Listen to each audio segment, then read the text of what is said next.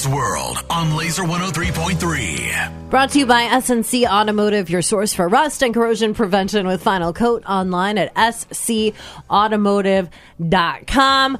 4-letter L words talking about love and Locke. Drew Locke, did you know Wicked, the coolest thing to come out of Missouri since cheap fireworks? He started for the injured Geno Smith at quarterback last night for the Seahawks on Monday Night Football. And Seattle beats Philly 20-17, starting from their own 7-yard line with under 2 minutes to go. Don't mess with Drew Locke. Locke, end zone. It is caught.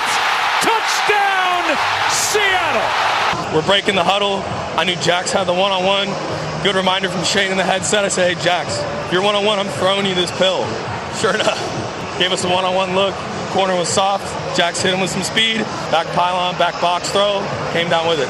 Yeah. It's Jackson Smith and Jigba. He's talking about the rookie who caught 4 balls for 48 yards, including that 29-yard touchdown. Joe Buck on ESPN with the call. Eagles have now dropped 3 in a row. They were 10-1 at one point, but had a really, really tough stretch of games. It went Cowboys, Chiefs, Bills, Niners, Cowboys, and then out to the Pacific Northwest. They lose 20-17. Jalen Hurts, no touchdowns, 2 picks through the air, 2 on the ground.